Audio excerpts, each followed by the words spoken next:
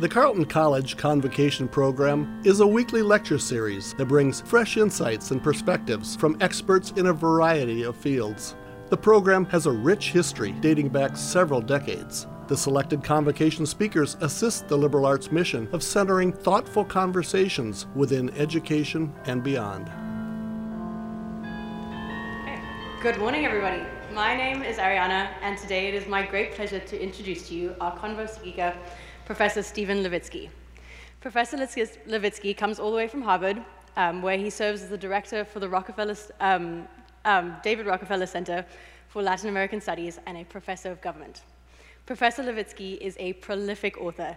He has written numerous articles, papers, and books surrounding issues about political economy, democratization, autocratization, with a special focus on Latin American politics. He also coined the term competitive authoritarianism, which has shaped the way that political scientists view and classify regimes that may present themselves as democracies on the surface, but behave far more like autocracies in real life.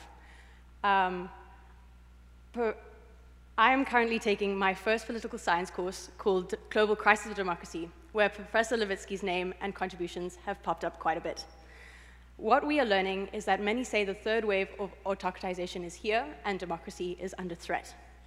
Professor Levitsky's papers are filled to the brim with insightful analysis, and yet he is able to shape this very pressing debate in a way that is accessible to us learning in the classroom.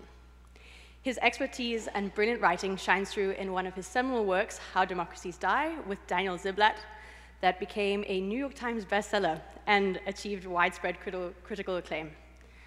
We will hear today about Professor Levitsky's upcoming book, Tyranny of the Minority, which builds upon How Democracies Die and delves into right-wing efforts to undermine multiracial democracy. Other highly cited works include Competitive Authoritarianism, Hybrid Regimes After the Cold War, and his paper with Vicky Murillo called Building Institutions on Weak Foundations that covers state capacity. Professor Levitsky strikes this unique balance between contributions to academia and public scholarship as a well-sought-after commentator and advisor on political issues. He has provided expert analysis and commentary for numerous media outlets, including the New York Times, Washington Post, and the BBC, as his expertise and insights into political developments are highly valued by policymakers, journalists, and public alike. Ladies and gentlemen, we have in our midst today a towering figure in the field of political sciences. So, without further ado, Mr. Levitsky, you have the floor, sir.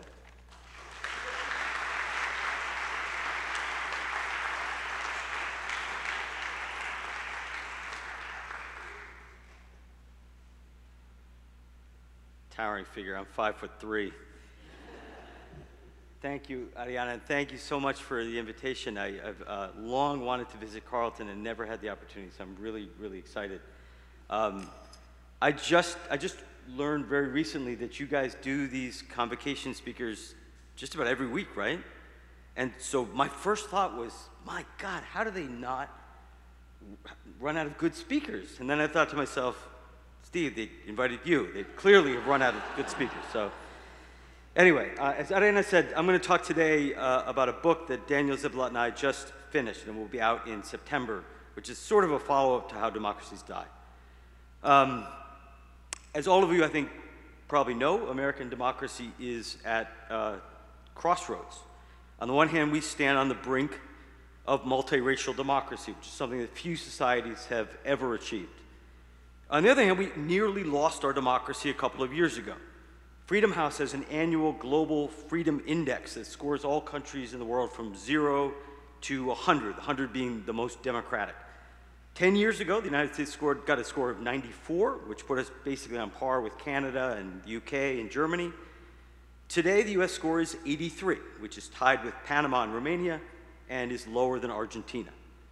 That may seem shocking, but when you have widespread efforts to restrict voting, when you have violent threats against election workers, when you have efforts by an incumbent president to overturn an election, you fall to the point where Freedom House considers you less democratic than Argentina.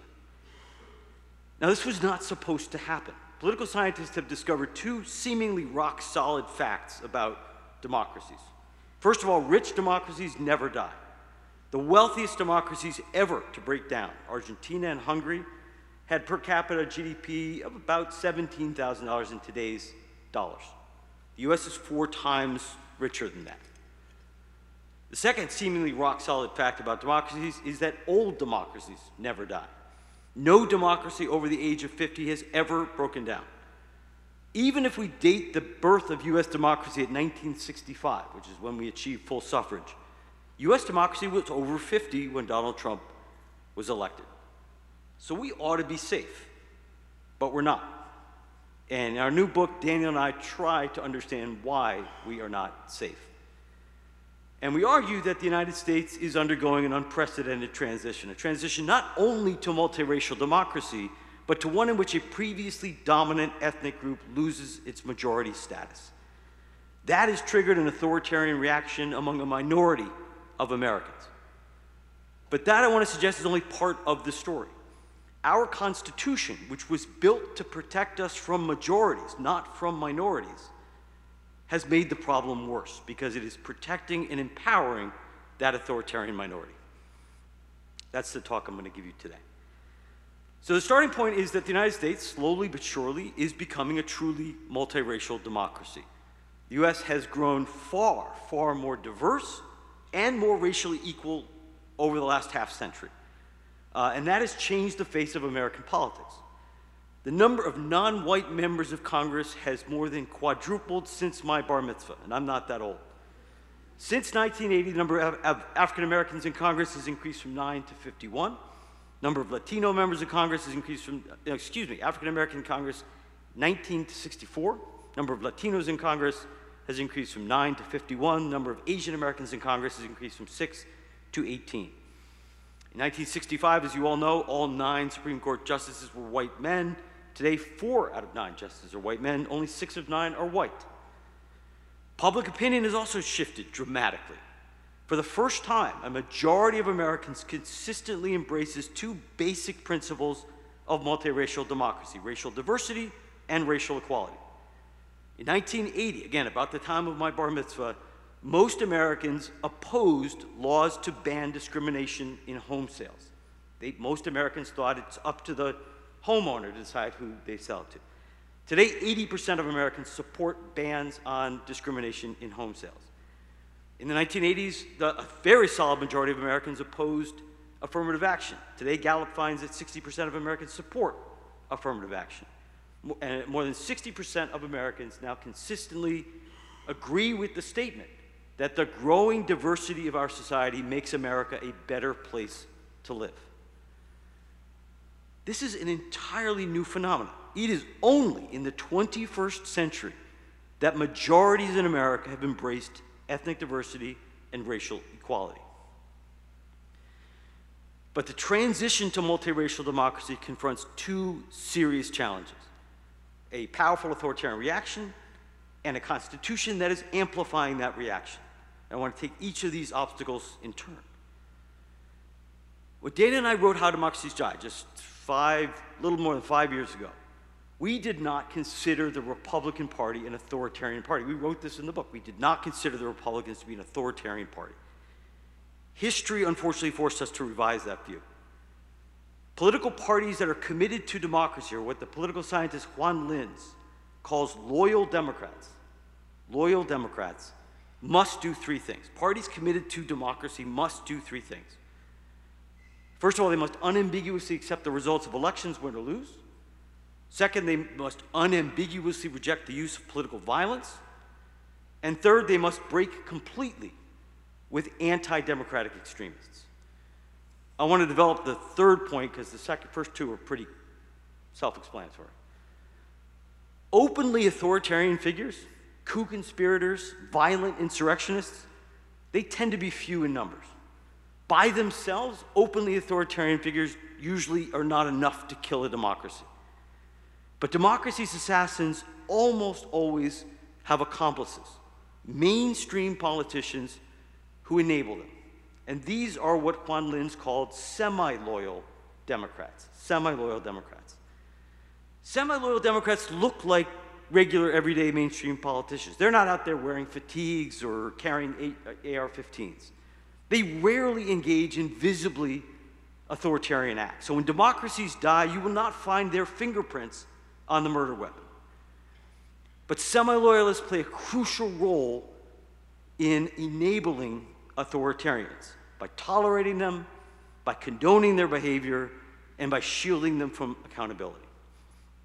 If you look at the democratic breakdowns in Europe in the 1930s, South America in the 1960s and 70s, one lesson is crystal clear. When mainstream political parties, the center left or the center right, begin to tolerate, to condone, to protect anti-democratic extremists, democracies get into trouble. So how do we tell a semi-loyal Democrat from a Democrat? Again, they're not out there wearing fatigues. They're not storming the Capitol. A useful litmus test is when anti-democratic extremists emerge in one's own ideological camp, among one's own allies. When they are faced with anti-democratic extremists in their own camp, loyal Democrats do four things. And this is straight from Juan Linz. First of all, they publicly condemn undemocratic behavior, and they will work to hold those who commit undemocratic behavior accountable. Second, they expel anti-democratic extremists from their ranks. They refuse to nominate them. They refuse to appoint them to public office. Third, they sever all ties, public and private, with political allies, with groups that engage in anti-democratic behavior. They wash their hands of anti-democratic groups. And finally, when necessary, loyal Democrats join forces with pro-democratic rivals from across the political aisle to isolate and to defeat anti-democratic extremists. Semi-loyal Democrats don't do these things. Rather than publicly repudiate anti-democratic behavior on their own frank, they downplay it or deny it, or they simply remain silent. Rather than expelling anti-democratic extremists, semi-loyalists will tolerate, will accommodate, sometimes will quietly collaborate with anti-democratic extremists. Many times, semi-loyal Democrats strongly disapprove, will tell you they disapprove of extremists when in private, but they are unwilling to publicly oppose them.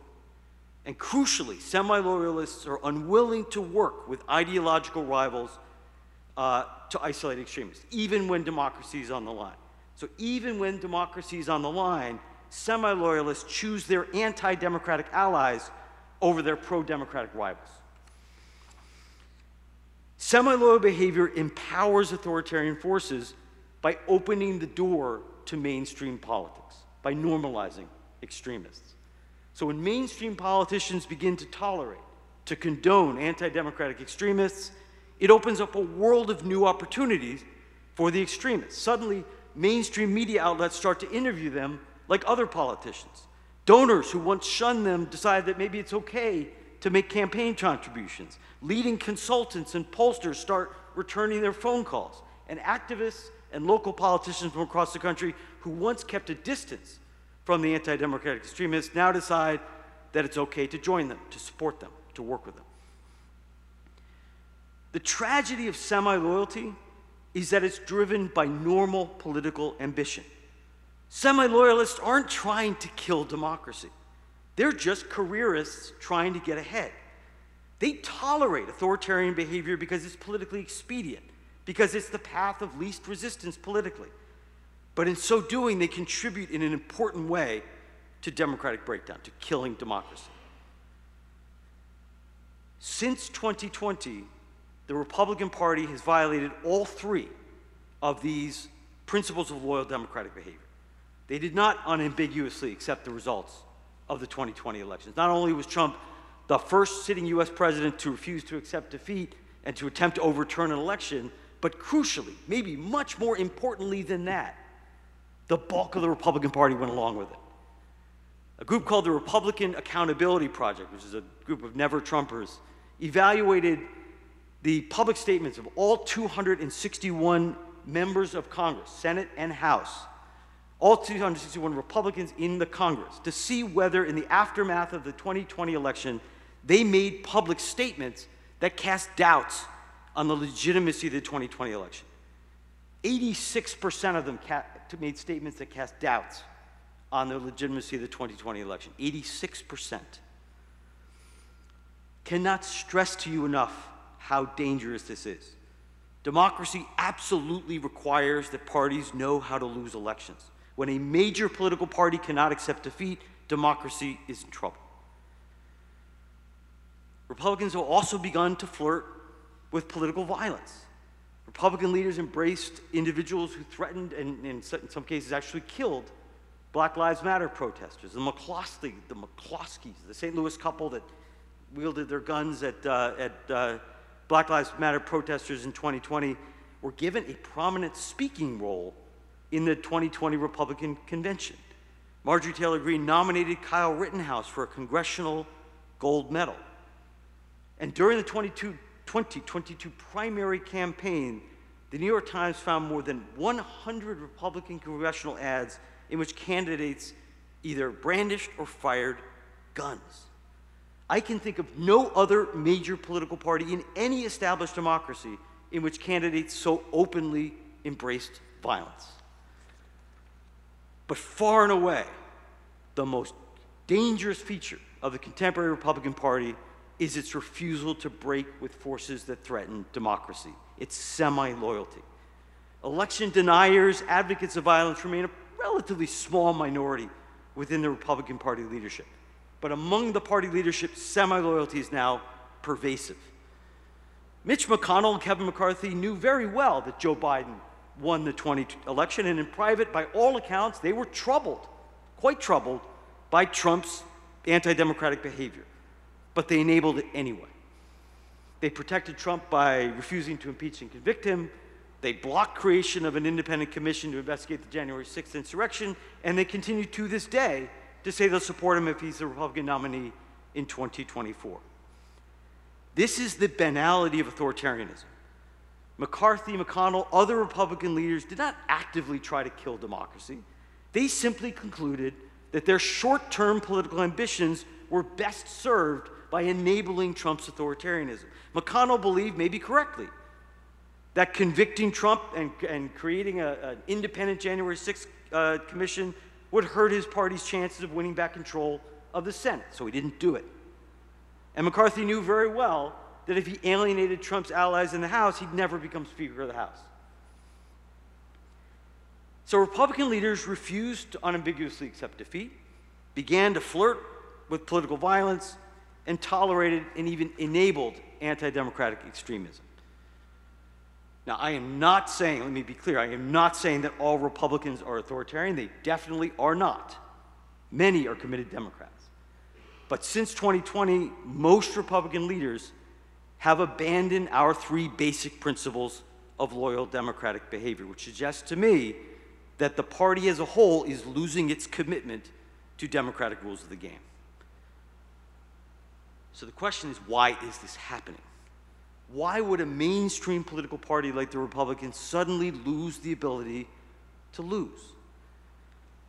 Arguably, for parties to accept defeat, for parties to routinely accept defeat, which is necessary in democracy, two conditions have to hold, two basic conditions. First of all, parties have to believe they stand a chance of winning again in the future. And second, the stakes have to be reasonably low. In other words, parties have to believe that losing will not bring ruinous consequences. When politicians, one, fear that they won't be able to win again in the future, or two, when they and their constituencies believe that defeat will bring catastrophe, then the stakes rise. Then politicians' time horizons narrow, and they start playing to win at any cost. In other words, I want to suggest that it is an outsized fear of losing and of the consequences of losing that leads parties to turn away from democracy. Think about the Southern Democrats after the Civil War. Reconstruction was this country's first experiment with multiracial democracy. It brought widespread black enfranchisement. African Americans were a majority, an outright majority, or a near majority in just about every post-Confederate state. So their enfranchisement terrified Southern Democrats and their supporters.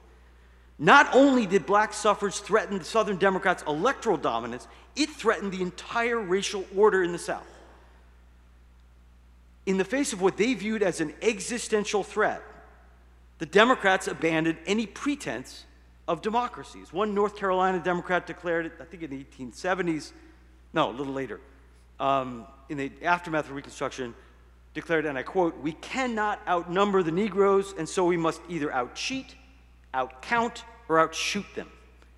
And that's what they did. The Democrats used a combination of violent terror and election fraud to seize power across the South in the 1870s. Then they entrenched themselves in power by restricting the vote. All 11 post-Confederate states, all controlled by Democrats, passed laws and constitutional reforms that enabled the use of poll taxes, property requirements, residency requirements to effectively eliminate African American voting rights. So turnout, black turnout in the South fell from 60% in 1880 to 2% in 1912. Unwilling to lose, Southern Democrats stripped the right to vote from nearly half the population, ushering in nearly a century of authoritarian rule in the U.S. South. We fear that a similar dynamic is taking hold of the Republican Party today.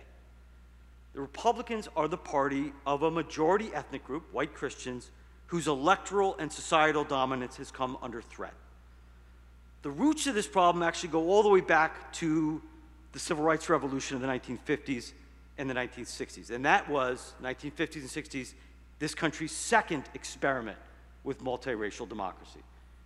When the Civil Rights Act passed in 1964, the Republican Party was very much America's minority party, right? The New Deal coalition was dominant, and the Republicans were the smaller of the two parties. But the Democrats' embrace of civil rights, beginning in the mid-60s, alienated many of the Democratic Party's racially conservative white voters. That was especially true, not only the South, but especially true in the South, where the vast majority of white voters were Democrats. That alienation of racially conservative white voters created an opportunity for the Republican Party. Beginning with Goldwater, continuing with Nixon, all the way through Reagan, Republicans systematically appealed to white voters who were uncomfortable with government efforts to promote racial equality. And that strategy worked. Southern whites went from being overwhelmingly Democratic to being overwhelmingly Republican by the early 21st century. And as a result, the Republicans became the dominant party among white and particularly white Christian voters. The Republican Party has won the white vote in every single presidential election since 1968. 14 presidential elections in a row, the Republicans have won the white vote. Now, being the dominant party among white Christian voters was a very good deal for the Republicans in the 1970s, in the 1980s, because white Christians were about 80% of the electorate. So the Republicans won every presidential election in the United States between 1968 and 1988, except for the 1976 Watergate election. But being an overwhelmingly white Christian party became a problem for the Republicans in the early 21st century because the white Christian share of the electorate was in steep decline. In 1980, Ronald Reagan won 55% of the white vote and rode that into a landslide 44-state victory. 2012, 32 years later, Mitt Romney won an even more overwhelming 59% of the white vote, still lost the election. When Republicans realized that they were winning the white vote but losing the American vote, they started to panic a little. That's when we first started seeing Republican initiatives at the state level to make it harder for people to register and vote. 2011, 2012, 2013, right around the time of Obama's re-election. But that was a relatively minor problem. The problem wasn't primarily that Republicans were starting to lose elections. The core problem was that many rank-and-file Republicans came to view defeat as catastrophic. For much of the Republican base, not all, much of the Republican base, the rise of multiracial democracy felt like an existential threat. Because white Christians are not just any group. Historically, obviously, white Christians occupy the top rung in all of this country's social, economic, cultural hierarchies. For 2 centuries, every single president, every single vice president, every single Speaker of the House, every single Senate Majority Leader, every single Chief Justice of the Supreme Court, every single Federal Reserve Chair, every single Chairman of the Joint Chiefs of Staff was a white guy. All the way through the mid-1980s, high school for me, every single governor in this country, every single Fortune 500 CEO, every single Miss America was white. White Christians defined this country's national identity for 2 centuries. Why am I saying this? Because all of that is now ending rapidly and relentlessly and right before our eyes. We see that in soaring rates of interracial dating in interracial marriage. We see it in the growing presence of non-white and multiracial families on television and movie screens. We see it in declining societal tolerance for racist behavior. We see it in challenges in newsrooms, in classrooms, to historical narratives that downplayed or ignored America's racist past.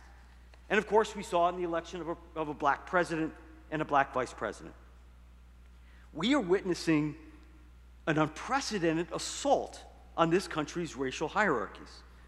But when you're at the top of a racial hierarchy, the leveling of that hierarchy can feel threatening. Losing one's dominant social status generates feelings of loss, of deprivation, sometimes resentment. It can feel like an existential threat. Surveys show that many MAGA voters feel like they're on the brink not just of losing elections, but of losing their country. They feel like the country they grew up in is being taken away from them. And that sense of loss has pushed many rank-and-file Republicans toward extremism. In a poll a couple of years ago by the American Enterprise Institute, 56% of Republican voters agreed with the statement that the traditional American way of life is disappearing so fast that we may have to use force to save it. 56%. Now, the Republicans' radicalization would pose much less of a threat if the United States were like other democracies, where electoral majorities govern. Again, most Americans embrace the core principles of multiracial democracy. Polls consistently show majority support in general for immigration, for ethnic diversity, for voting rights, for Black Lives Matter. But this new multiracial majority hurls itself, or is hurling itself, against some of the world's most powerful counter-majoritarian institutions. What do I mean by that? We tend to think of counter-majoritarian institutions as essential for democracy, and they are. They are essential for democracy. Modern democracy requires the protection of minority rights. Not everything can or should be up for grabs in an election. As Justice Robert Jackson put it, some domains must be placed beyond the reach of majorities. 2 domains in particular absolutely must be kept out of the reach of majorities. The first is basic civil rights. Civil liberties like the right to vote, free speech, freedom of association, freedom of assembly must be protected from the whims of the majority. So should many of our individual life choices. Elected governments should not determine or even have a say over whether and how we worship, what books we read, what movies we watch, the race or gender of the people that we marry.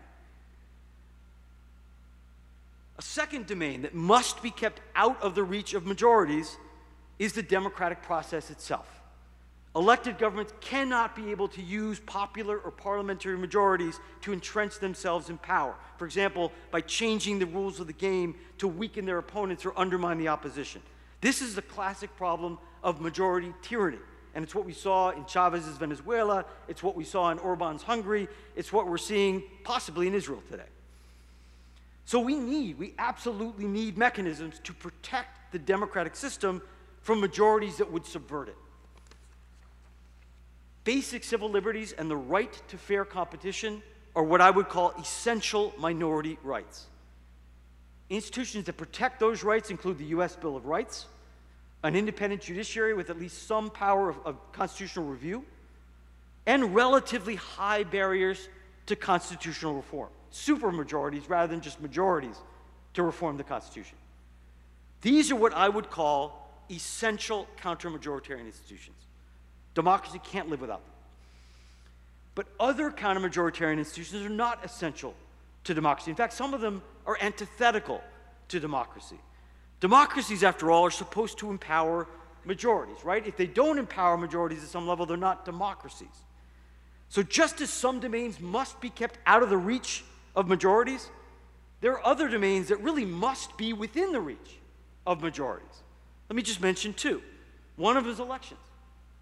Those with the most votes should prevail over those with fewer votes in determining who holds political office. There is no theory of liberal democracy that I know of that justifies any other outcome. A second domain that should remain within the reach of majorities is legislation. Those who win elections should govern. Partisan minorities should not be able to permanently veto legislation that is backed by parliamentary majorities, provided that legislation doesn't violate basic minority rights. Institutions that prevent electoral majorities from winning or that prevent parliamentary majorities from governing are not essential to democracy. In fact, again, they are arguably antithetical to democracy. The US has an unusual number of these undemocratic counter-majoritarian institutions. The Electoral College, which allows losers of the popular vote to win the presidency. A severely malapportioned Senate, which provides equal representation to all states regardless of their population. The Senate filibuster, which allows a partisan minority to permanently block legislation backed by a majority. And a powerful Supreme Court with extensive review powers and lifetime tenure for justices, which allows Supreme Court justices appointed in one generation to thwart majorities for multiple generations to come. Now, we tend to think of America's counter-majoritarian institutions as part of a carefully calibrated system of checks and balances designed by far-sighted leaders. Some of them are. Some are not. Many of our counter-majoritarian institutions, in fact, were concessions made to small and slave-holding states during the Philadelphia Convention to prevent the convention from breaking up, to make sure they passed the Constitution, and to prevent a breakup of the convention from leading to threats to the Union, the breakup of the Union. So these were concessions to make sure that America's transition, reached the shore. For example, the structure of the U.S. Senate, equal representation for states, was a concession to small states that very openly threatened to bolt not only the convention, but maybe bolt the Union if they didn't get it. Both Hamilton and Madison opposed equal state representation in the Senate. Madison called it evidently unjust, and he voted against it. The Electoral College was an improvised second-best solution that was chosen after all the other alternatives were voted down. Madison preferred direct presidential elections, but Southern slave states feared being outvoted by the North and rejected that option. Now, the Senate filibuster is not in the Constitution, obviously. It emerged really by accident several decades later. But it's worth noting or reminding ourselves that both Hamilton and Madison strongly opposed supermajority rules for regular legislation. Madison wrote that if a simple majority, if more than a simple majority, if a supermajority were required to pass regular legislation, he wrote, and I quote, "the fundamental principle of free government would be reversed. It would no longer be the majority that would rule. The power would be transferred to the minority." I want to suggest that these counter-majoritarian institutions now threaten American democracy. The concessions that were made to small states in 1787 built a bias into our political system. It overrepresented sparsely populated states. So the Electoral College favors sparsely populated states. The U.S. Senate heavily favors sparsely populated states. And because the Senate approves Supreme Court nominees, the Supreme Court is also somewhat biased towards sparsely populated states. That rural bias has always been there from day one, and it's always been somewhat undemocratic. But it never seriously advantaged one party over another because for most of our country's history, for a couple hundred years, both of our major parties had urban wings and rural wings. So it didn't have a partisan effect. It's only in the early 21st century that U.S. parties have split along urban-rural lines. Today, as you know, Democrats are overwhelmingly based in metropolitan centers. Republicans are overwhelmingly based in sparsely populated territories, in smaller towns. That gives the Republicans, through no fault of their own, a systematic advantage in the Electoral College, in the Senate, and the Supreme Court, which allows them, importantly, to win and to hold national power without winning electoral majorities. Let me just repeat some data you already know. Republicans have won the popular vote for the president once since 1988. They've controlled the presidency for most of the 21st century, nevertheless. Popular majority was not enough for Joe Biden to win the presidency in 2020. He had to win the popular vote by about 4 points. He'll probably need to do the same, win by about 4 points to retain the presidency in 2024. In recent years, the Democrats have needed to win the popular vote in the Senate by about 5 points. It's ranged from 3 to 6 points, but an average of about 5 points to retain control of the Senate. So even if the Democrats consistently win 51, 52% of the national vote for Senate, the Republicans will control the Senate. Senators are elected to staggered 6-year terms. A third of the chamber is up for election at every 2 years, right? So it takes 3 elections in a 6-year cycle to fully renovate the U.S. Senate. The Democrats have won the overall popular vote in every 6-year cycle since 2000. In every 6-year cycle since 2000. Republicans have controlled the Senate for almost half that period. The composition of the Supreme Court is also skewed. 4 out of 9 Supreme Court justices, Thomas, Gorsuch, Kavanaugh, Coney Barrett, were confirmed by senators who represented less than half the U.S. population. 3 of them, Gorsuch, Kavanaugh, Coney Barrett, were nominated by a president who lost the popular vote and then confirmed by senators who represented less than half the U.S. population. If the popular vote determined who won the presidency and the popular vote determined who controlled the U.S. Senate, there would probably be a 6-3 liberal majority in the U.S. Supreme Court today. You often hear America described as stalemated between 2 evenly matched parties. Phenomena like polarization and gridlock are attributed to an unusual degree of parity between the 2 parties. Presidential elections are decided by razor-thin margins. The Senate is evenly split. But keep in mind, that parity is manufactured by our institutions. Again, Democrats won the popular vote in all but 1 presidential election since the 1980s. They've won the popular vote in every 6-year cycle in the Senate since the late 1990s. That is not parity. You only get parity once our votes pass through the distortionary channels of our institutions. But the problem, the threat to our democracy, goes beyond the thwarting of electoral majorities. Our institutions are beginning to reinforce authoritarianism. Power in a democracy begets power. Couple of things.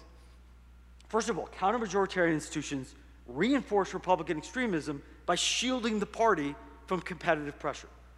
Democratic competition is supposed to work like the market, right? When products don't sell, firms lose money. When firms lose money, they come under pressure to come up with better products, to develop better products.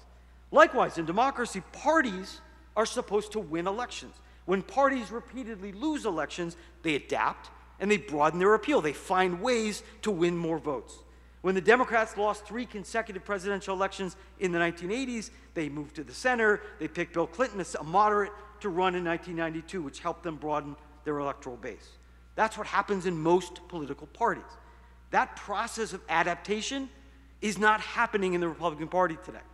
The Republicans, again, have lost the popular vote in 7 out of 8 presidential elections. They badly underperformed in 2018. They underperformed in 2020. They underperformed in 2022. But so far, there has been no serious effort to rethink strategy, to moderate, to broaden the appeal.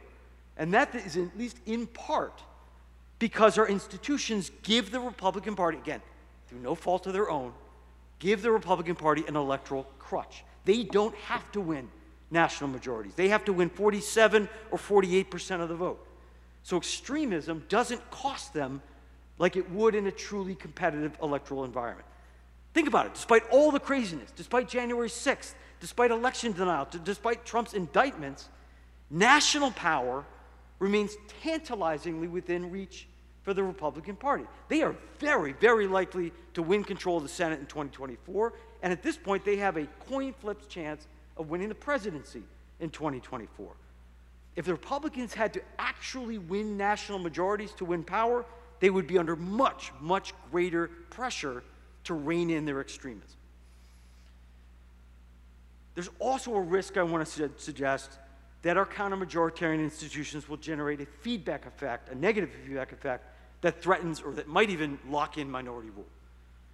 Again, the Republicans won the presidency and the Senate in 2016 despite losing the popular vote. That little instance of minority rule was pretty consequential because Trump and the Senate, both elected via minority rule, then filled 3 Supreme Court seats, creating what's likely to be a very enduring right-wing majority. That right-wing majority in the Supreme Court has enabled state-level authoritarianism, upholding egregious gerrymandering schemes that permit minority rule in legislatures in Wisconsin and elsewhere. In 2020, Trump's allies tried to use those gerrymandered state legislatures to steal a national election. They failed, but there is a world in which they could succeed. If the Supreme Court were to endorse the so-called independent legislatures doctrine, gerrymandered state legislatures could legally bypass the popular vote in their states and send their own electors to the Electoral College, overturning a national election. That would be, of course, the end of democracy. That's quite unlikely to happen. But the fact that it's even theoretically possible shows how prone we are to minority rule. Minority rule, I want to suggest, is a uniquely American problem. In no other established democracy can partisan minorities thwart electoral majorities as consistently or as consequentially as in the United States. Why is that the case? Excessive counter-majoritarianism used to be widespread in the world. In 19th century Europe, states had all sorts of undemocratic institutions: monarchic vetoes, indirect elections, unelected or badly malapportioned legislative bodies, and all kinds of filibuster-like mechanisms that allowed parliamentary minorities to thwart majorities. This stuff was widespread. In fact, in comparison, the US was pretty damn democratic in the 19th century, much more democratic than its European allies or other European states. But other established democracies gradually shed their pre-democratic institutions over the course of the 20th century.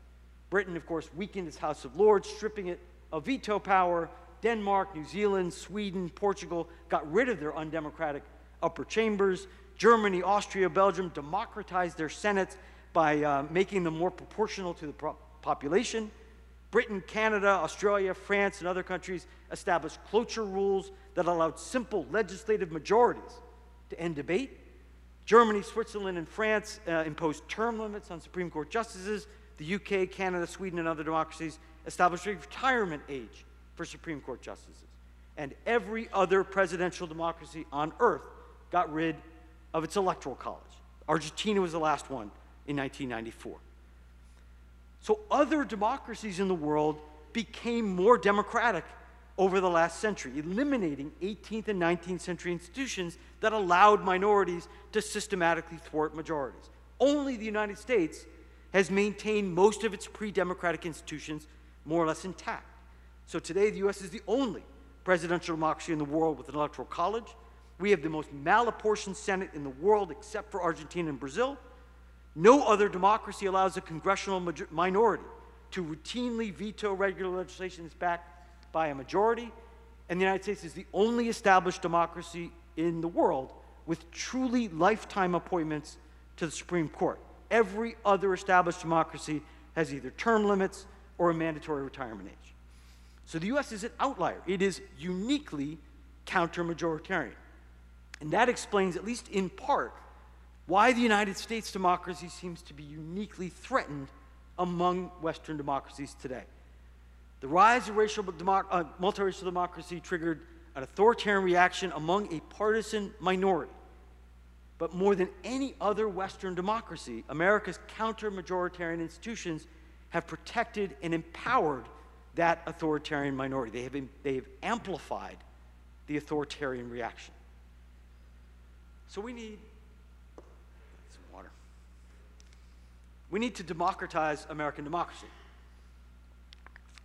We need a series of reforms that ensure that electoral majorities win power and govern.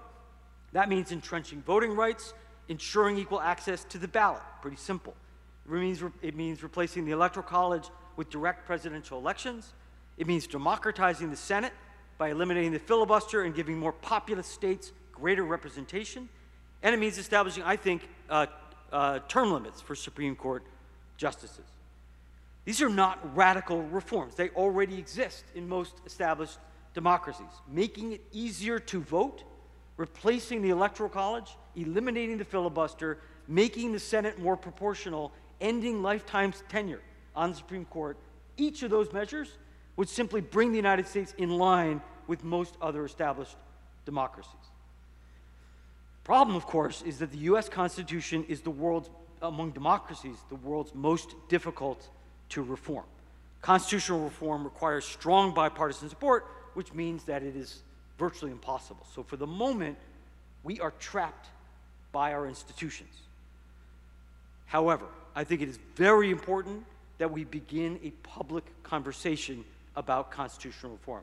Not getting rid of the Constitution, amending the Constitution. We've got to start talking about it. We have to get it on the political agenda. In the meantime, because this is not happening before the 2024 election, we face an imminent authoritarian threat. And that, in my view, that means it is imperative that we build a broad coalition in defense of democracy, a much broader coalition than exists today, a coalition that is capable of isolating and politically defeating the MAGA movement despite biases created by our counter-majoritarian institutions. That coalition has got to include, I think, everybody from Bernie Sanders and Liz Cheney, or Bernie Sanders and AOC, to Liz Cheney, to George Bush, to conservative, religious, and business figures. I would even consider putting Republicans on Democratic Party tickets, with the use of fusion tickets. And it's not easy to do. Building a broad coalition is hard. It requires compromise. It requires political sacrifice. So Mitt Romney and Liz Cheney would have to elect Democrats they have opposed their entire lives. And progressives would need to make a series of serious concessions, the concessions that are necessary to bring conservatives on board. That is a very big ask. It is when push comes to shove, that is a very big ask of people. But these are not ordinary times. If we behave, and these are my final words, if we behave as if these are ordinary times, if we allow our politicians to behave as if these are ordinary times, we could lose our democracy. Again, the United States stands at a crossroad. America will either be a multiracial democracy in the 21st century or it will not be a democracy. Both of those roads lie ahead of us, and there's no turning back. I'll stop there. Thank you.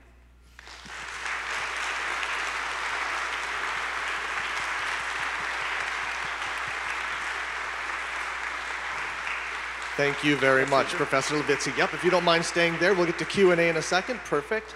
Thank you again, Professor.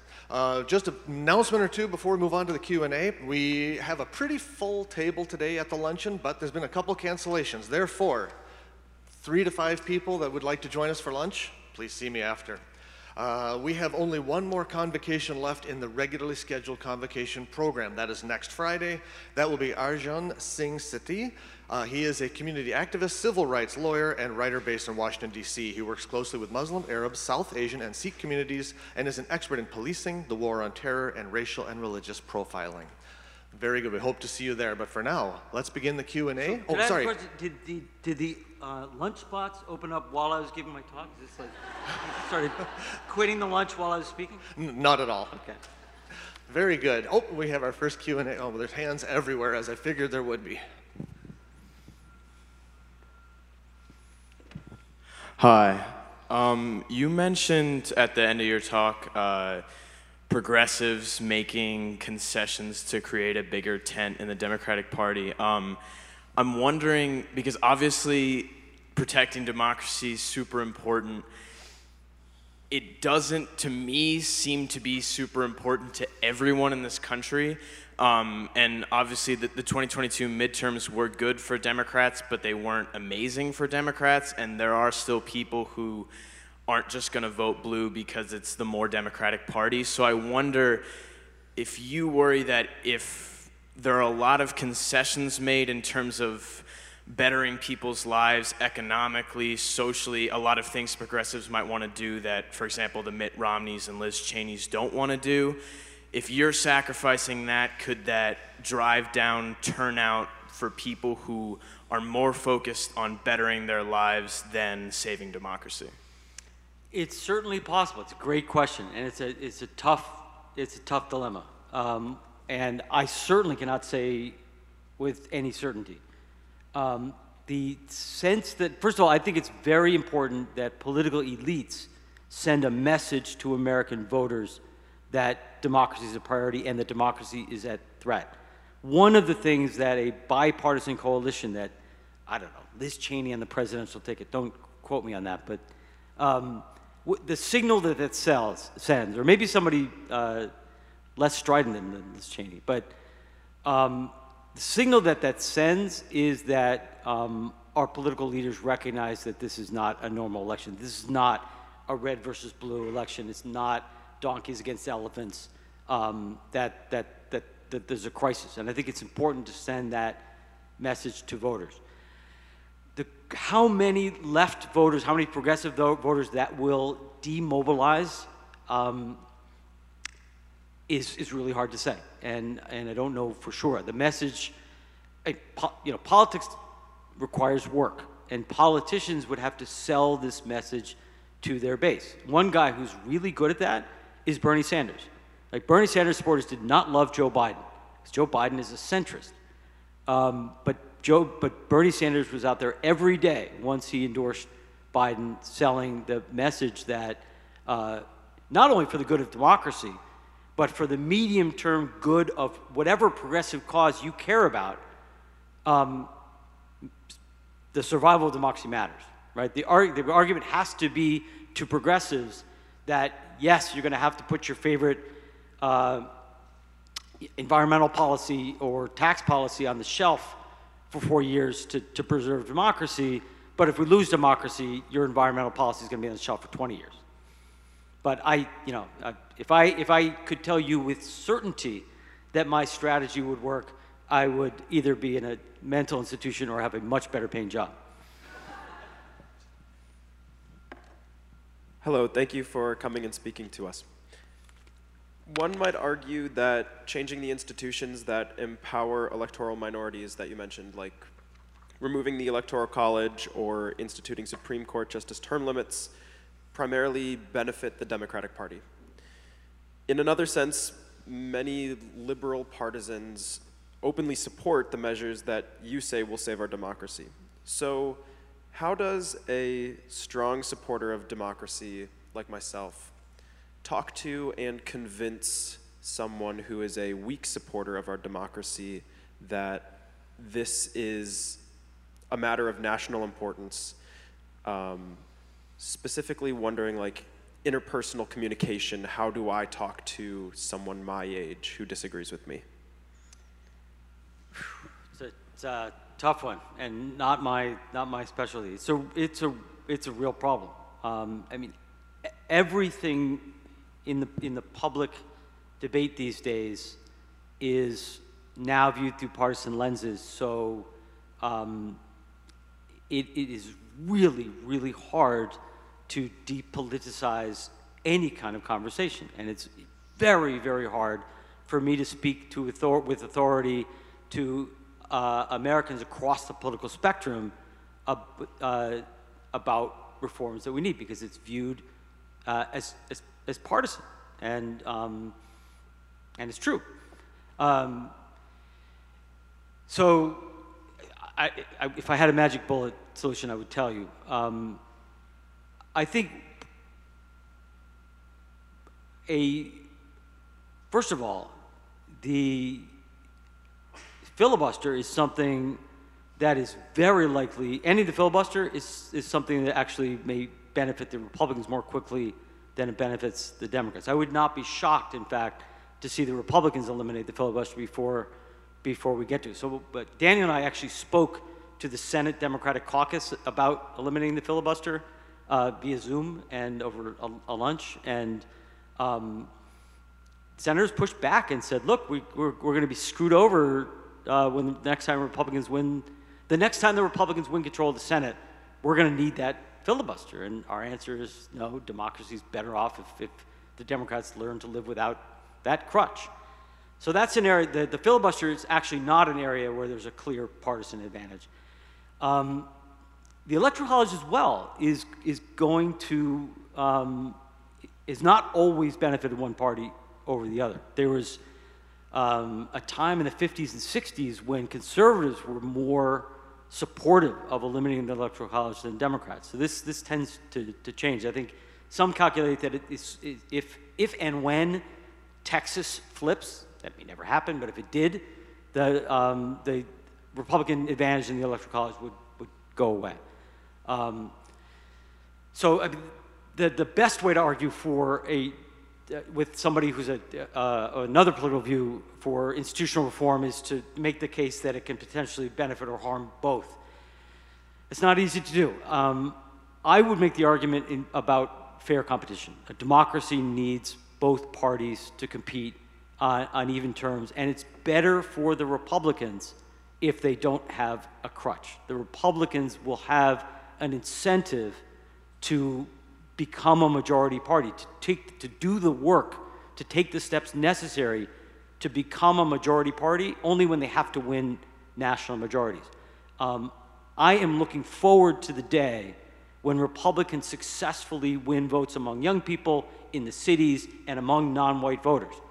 That will be a day that's not good electorally for Democrats, because when Republicans can build a truly multiracial electoral coalition, they'll win national elections. They'll win the national popular vote. But that's a good day for democracy. I would frame it in those terms. Thank you so much for talking to us. Last year I read How Democracies Die in a political science class. And if I'm so sorry. And if I recall your argument correctly, one thing you say is that we need strong political parties to gatekeep who gets elected in order to keep authoritarians out of gaining power. How do you reconcile that sort of anti-majoritarian need for strong gatekeeping in political parties with the current need for majoritarian sort of policy in government? Not entirely majoritarian. More majoritarian than the status quo. It's a tough one. The position that a number of political scientists, including me and Daniel, take, which not everyone buys, is that democracy absolutely requires, a democratic system requires democratic politics among and between parties. It doesn't necessarily require democratic politics within parties. I actually love primaries. I like voting in primaries. I see primaries as very double-edged. Because we're basically talking about primaries, right? If prior to primaries, party leaders were able to gatekeep much more effectively than in the primary era. So it was the democratization of American parties that weakened the gatekeeping capacity of our leaders. I like democratization. I like primaries. But it does open up the possibility, it does weaken the hands of party leaders. In most places, this is not a great argument, but in most places, in most times, across Europe, democracies in Latin America, political parties are not internally very democratic. The US has the most internally democratic parties in the world. It's possible to have a very vibrant, healthy democracy everywhere from South Korea to Finland to Denmark without high levels of intra-party democracy. Again, I'm mixed about that. I don't feel great. In fact, we BS'd our way through that page in How Democracies Die because we didn't want to take a firm position against primaries. But we have to recognize that they're double-edged. All right, I think we actually have time for one more question, and I snubbed somebody back here who had asked. Yeah, so this is actually like a follow-up on the primary question.